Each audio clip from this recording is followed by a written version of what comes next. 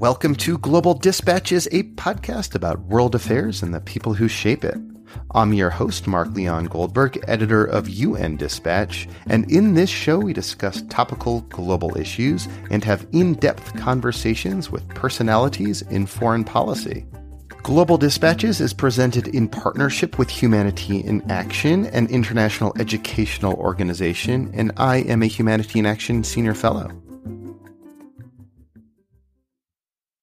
In Kazakhstan this week, the International Atomic Energy Agency is opening a new facility that will serve as a bank for low-enriched uranium.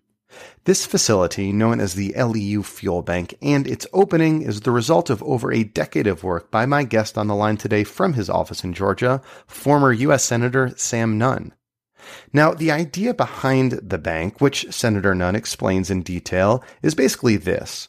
Countries that want to use civilian nuclear power must either build their own enrichment facilities or must purchase enriched uranium on the open market. The concern with the former is that facilities that enrich uranium for civilian purposes could also be used to enrich uranium for a nuclear bomb. The bank is basically an insurance policy to dissuade countries from wanting to build their own enrichment facilities because if for some reason the market is disrupted and supplies cut off, the country can get their fuel from this bank, which stores enough fuel, I should say, to power a mid-sized city for about 3 years. Senator Nunn is co-chairman of the NGO, the Nuclear Threat Initiative. For years, the Nuclear Threat Initiative has been working behind the scenes to set up this bank, and they got a big boost when Warren Buffett pledged $50 million to the cause. And in this conversation, Senator Nunn tells me the story behind the LEU Bank and why its advent is such an important boon for international security and non-proliferation. And I should say, Senator Nunn has had a long track record of supporting nuclear non-proliferation, even before he became president of the Nuclear Threat Initiative. While a senator in the 1990s, he, along with Senator Richard Lugar of Indiana, created this really important framework for securing nuclear material from post-Soviet states. This is called the Nunn-Lugar Act, and it was a really important framework for denuclearizing countries of the former Soviet Union, and it was widely heralded as being an important contributor to global nonproliferation efforts to this day. Anyway, he references the Nunn-Lugar Act in this conversation, so I wanted to give you that background. Okay, now here is my conversation with Senator Sam Nunn right before he caught a plane to Kazakhstan for the opening of the LEU Fuel Bank. Looking for a trustworthy podcast to bring you unfiltered viewpoints and experiences on global health? Tune into Global Health Matters, the podcast that connects silos and amplifies diverse voices to give you a holistic picture. Each month, Dr. Gary Aslanyan from the World Health Organization hosts discussions with guests spanning former ministers of health, award-winning journalists and authors, and frontline public health workers. Join listeners from across 180 countries for an exciting Season 4, launching in June. Global Health Matters is available on Apple Podcasts, Spotify, and YouTube. Just feel free to let me know when you have to go. I don't want you to miss your plane to Kazakhstan. You have important things to do. No, I'm okay. So just to kick off, can you just give me a brief science lesson? Like, what is low enriched uranium as opposed to highly enriched uranium? Low enriched is not dangerous unless it's taken to a much higher level of enrichment. But the enrichment process itself for low enriched and high enriched is basically the same. The science behind it, the techniques and so forth. So when someone or some nation goes into a low enrichment program, then they also have the capacity and capability to take it to a higher level, which becomes material that is weapons usable. So that's why this whole chain is so important. And the proliferation of enrichment is basically a extremely dangerous development in the world. And so the idea behind the bank is to have a store of low enriched uranium, that is uranium that cannot be used for bomb, but is usable for civilian nuclear technologies. That's correct, Mark. As I view it, it's an insurance policy. It's a backup to the marketplace. It's not a replacement of the marketplace, and it may not be used very frequently. But to me, it's like having insurance on your house and complaining because you didn't collect it and because you didn't have it burned down by fire. This is a backup. It's psychological because we want to encourage nations that are willing to move in the direction of relying on the marketplace. We want to not only encourage them, but we want to give them assurance that if for some reason the marketplace turns against them and breaks down, they will, if they're in compliance with their non-proliferation treaty obligations, including the safeguards agreement, if they meet those criteria, they will be eligible to draw fuel from this bank. They'll pay market prices for it. The fuel will be replaced, so it will be a cycle, and we'll always have a supply of fuel there as a backup. So this is a psychological backup for the marketplace. So what sort of things could interrupt the supply of low enriched uranium that a country might need to fuel its nuclear power plants? Actually, the world market works pretty well. But countries sometimes use the excuse that they've got to have a guaranteed supply to go into their own indigenous enrichment. That for a country that is going into civil power, that enrichment process is enormously expensive, and their own citizens and their news media ought to be asking questions. Why do you need it? And particularly, we think this will reinforce those who want to ask those questions within a country. Now, countries have a sovereign right to enrich as they interpret it. Most countries interpret it from the Non-Proliferation Treaty language. Some people disagree with that interpretation, but nevertheless, we see from example when you have countries like Iran and North Korea that have developed their own enrichment process, the kind of dangers that can produce. And one element here is how nervous neighboring countries, when countries embark on an enrichment program, even though they say it is for peaceful purposes. And so this can be a contagious disease that everybody believes they've got to have enrichment, and the world gets a heck of a lot more dangerous if that happens. So that's what this concept is all about. Marcus has been around for quite a while, the concept. It just never has been implemented. So we at the Nuclear Threat Initiative are proud that we have, with Warren Buffett's great help, we've helped kick off a process where this dream for years becomes a reality. So let's talk about where this idea came from and how you guys have implemented it over the years. It's something I've followed for many years. I write a blog that's supported by the United Nations Foundation, which is, a Ted Turner project. I know NTI is also a Ted Turner project. And so I've followed this from afar for a while. But I would love to learn just the story from you of how this idea, which you said had been floating in non-proliferation circles for many years, actually came to life. Like, what was the key moment? How did this come to be? Well, don't hold me to the exact year, but somewhere in the 2005 time frame, Charlie Curtis, who was former Deputy Energy Secretary here in the U.S., and I were having a conversation in preparation for a meeting with Director Al-Baradei. I was on the program in London. This is Mohammed Al-Baradei, the former IAEA head and Nobel Peace Prize winner. Correct, Mohammed Al-Baradei, who was a former director of the International Atomic Energy Commission. And we were talking about ideas that we might talk to him about, and Charlie mentioned to me this idea that we had discussed before of a fuel bank. And so when we were with the director in London, we posed the question whether that was still something the IAEA would be interested in, and if so, would he be receptive to us working with him on the concept? And his answer was an enthusiastic yes. He would be interested. He thought it could make a lot of difference. He told us at that time, I think there were 25 countries that were working with the IAEA about the possibility of developing their own civil nuclear power. So they needed this tool in the arsenal of IAEA tools, and we went back and started thinking about it, and I had known Warren Buffett well. He supported what we were doing at NTI, and I had also gotten to know him very well on the board, Coca-Cola board. We were both directors there.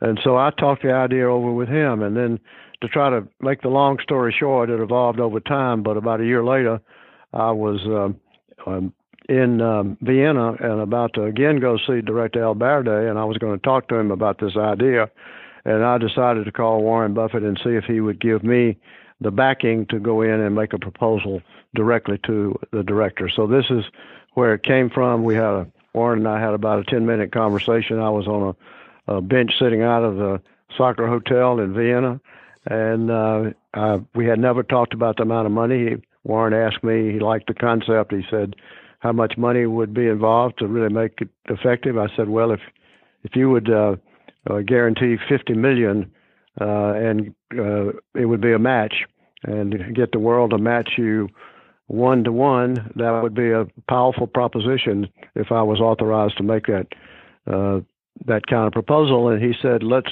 make it 2-to-1 match. And so I said, that sounds great to me. And so in I marched, and we talked to Director Alverde about it. He liked the idea again very much, and it all started right there. About 6 months, 8 months later, sometime in that time frame, it got to be a much more more formal proposal, because I addressed the Board of Governors of the International Atomic Energy Agency and made the commitment on behalf of Warren through NTI very explicit. I love the idea that one 10-minute phone call with Warren Buffett could yield $50 million towards this kind of really like innovative, but really kind of out there idea at the time. I love that.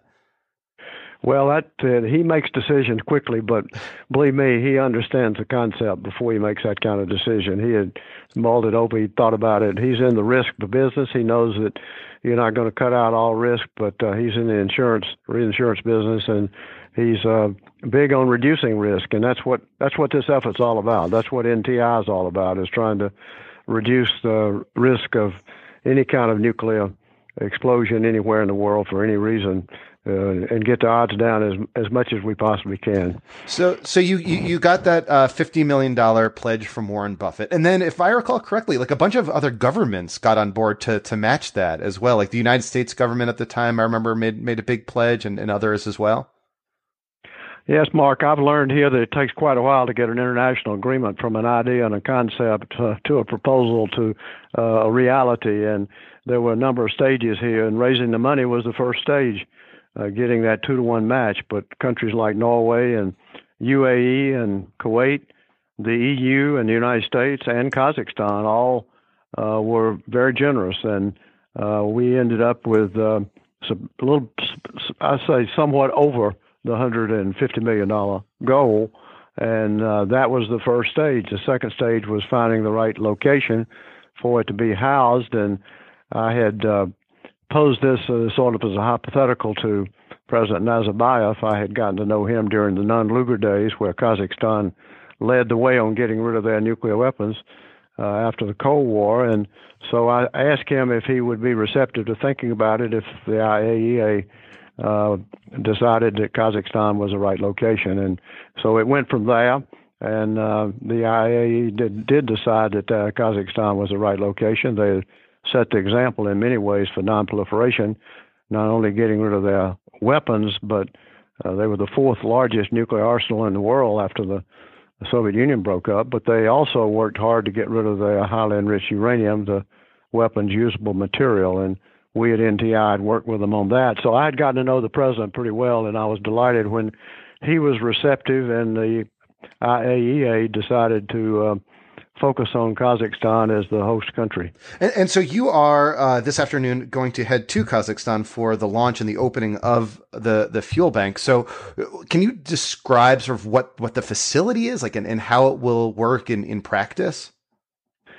This facility, and I've seen pictures of it. I haven't seen the completed buildings, but it is located at Ulba Metallurgical Plant, where it was formerly used for basic nuclear enrichment purposes. In fact, when I visited there, Kazakhstan had the last of their highly enriched uranium in rods, and we saw those as they were in the process of getting rid of that material, blending it down. And so it is a facility, an industrial facility in Kazakhstan that has been used for nuclear purposes for a long time. So it checked out very well from the IAEA point of view. They did all sorts of seismic and other safety and security measures. They did a lot of coordination. That took several years, really. And so that important phase passed all the bars, and they proceeded to launch the buildings, and the buildings are now complete. And as I understand it, they are ready to receive uranium when the purchases are made by the International Atomic Energy. So it's basically just like a big warehouse that's obviously safe and secure and can house this low enriched uranium, and that the uranium could then be shipped if need be at some future time.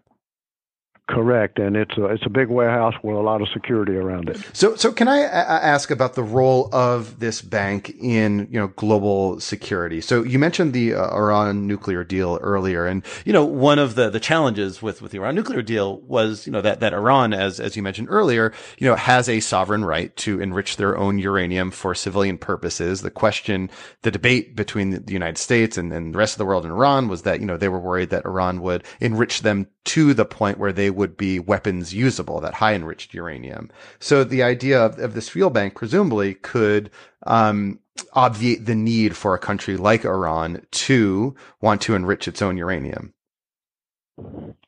Well, that's right. No one could guarantee that if this bank had been in existence 10, 15, 20 years ago, that we wouldn't still have Iran. There are a lot of political and regional circumstances that give countries an appetite for going into enrichment and bomb making. Same thing with North Korea. But I think we can say pretty confidently that with, say, 15, 20, 25 countries exploring the possibility of civil nuclear power, with the pressure on from global warming and trying to have less carbon being discharged in the atmosphere, I think nuclear is still going to be here to stay. Even with solar and wind, which I vigorously support, you've always got to have a base load. So I think if you say 20 countries are thinking about enrichment and ends up 4 or 5 of them decide they are going to actually have civil power, or 8 or 10 of them over the next 20, 30 years, I think this bank will be a big tool to basically give those countries the assurance that if they do decide to rely on the marketplace, if they do decide not to have their own indigenous enrichment, they will be able to make sure their investment is protected and they will have an assured supply of fuel. Now, the marketplace isn't likely to break down very often, but if it does, they can go to the bank. If they have been fully compliant with their safeguard agreement, which is also supervised by the IAEA, they will be eligible. They can purchase the fuel rods from the bank, the LEU, have it made into actual fuel depending on the type reactor and the demand, and then they will, of course, receive those shipments. So the other wrinkle that it sounds like it could be done quickly, but it took time, was to get transit rights granted to the IAEA from both China and Russia, so that rail shipments of that kind of low-enriched uranium could take place across their countries if needed. And so the fuel bank would be rotating. It would be replenished because it would not give away the fuel. It would basically charge for it and replace it on a continuing basis as needed. And currently, if countries have civilian nuclear capacity, but they don't have their own enrichment facilities, where do they buy them from? Where do they buy their uranium from? Well, the marketplace is not broken down so far, but there's always countries' fear of intimidation, and since there are not many suppliers having unreasonable demands that from their perspective. But I think there's a broader psychological purpose here. I think the news media and the countries that are thinking about civil power as well as the public opinion will more likely raise the question with this fuel bank in existence. Why do we need our own? Why are we going to spend X number of billions of dollars to develop enrichment, make our neighbors nervous when we have both a marketplace, which is normally reliable, and also a backup guaranteed by the international agency? So that's kind of the psychology. But to have that psychology actually work, I think you have to have a real fuel bank, and that's what this is all about. And so what are you going to do in Kazakhstan? What's your plan, your itinerary? Well, Kazakhstan's having an expo, so we're doing on Sunday. We're doing a good bit of touring of the expo. They've done a great job there in Kazakhstan. USA has an exhibit, as do many other countries, and then we'll be meeting with both ElBaradei and also Amano, his successor, who is now head of the IAEA. Yuki Amano, the current Director General of the IAEA. That's right. And then we'll have a number of meetings with the Kazakhstan officials, including President Nazarbayev and the foreign minister. And then I believe Ernie Moniz and I, who is now former Secretary of Energy of the U.S. and now a partner here with with me as the CEO of the Nuclear Threat Initiative. So Ernie and I will be very busy for the next 2.5 days. The actual official ceremony, I believe, is around 2:00 Tuesday afternoon, Kazakh time. Well, I mean, it's got to feel good, though, right? To have this very, very important accomplishment. I know you've been working on this for over a decade, and here it is. Well, that's right. And Ted Turner gets a lot of credit for coming up with the whole idea of NTI many years ago. And, of course, Warren Buffett gets a whole lot of credit for his vision, as well as his generosity, as well as his bold decision. And, of course, major credit is due to both Director El-Baradei as well as his successor, Director Amano, and the whole team at IAEA, as well as the donor countries. So a lot of people to thank here, but underscoring the international cooperation, I think, is pretty important. With all the problems we've got in the world today, I say we're in a race between cooperation and catastrophe. And there are a lot of bad news on the scene, but this is good news that it shows you pretty vividly what the international community can accomplish if they work together. And I got to say, I would give you some credit for this, Senator, having watched this from afar. Well, I've been proud that every now and then we get things done in an NGO, well-funded NGO, and we have been well-funded. We're lucky for that. So I've been gratified in my leadership role at NTI, and we've had a terrific team working on this. We've got folks that have had a lot of experience in the Department of Energy and Department of Defense, and so it's a team effort. All right. Well, I know you have to go catch a plane to Kazakhstan right now. So let me just say thank you. Thank you for speaking with me, and thank you for this contribution to, our collective security. This is great to see this come to life. Thank you, Mark. I appreciate very much your interest and your focus, not only on this issue, but on so many important issues. All right. Thank you, Senator. All right. Thank you all for listening. Thank you to Senator Nunn for fitting me in before he caught a plane to Kazakhstan. And I should say, I hope to speak with Senator Nunn in a future conversation that takes a deeper look at the roots of his commitment to nuclear issues and nonproliferation. I'd love to learn where it all comes from. All right. We'll see you soon. Bye.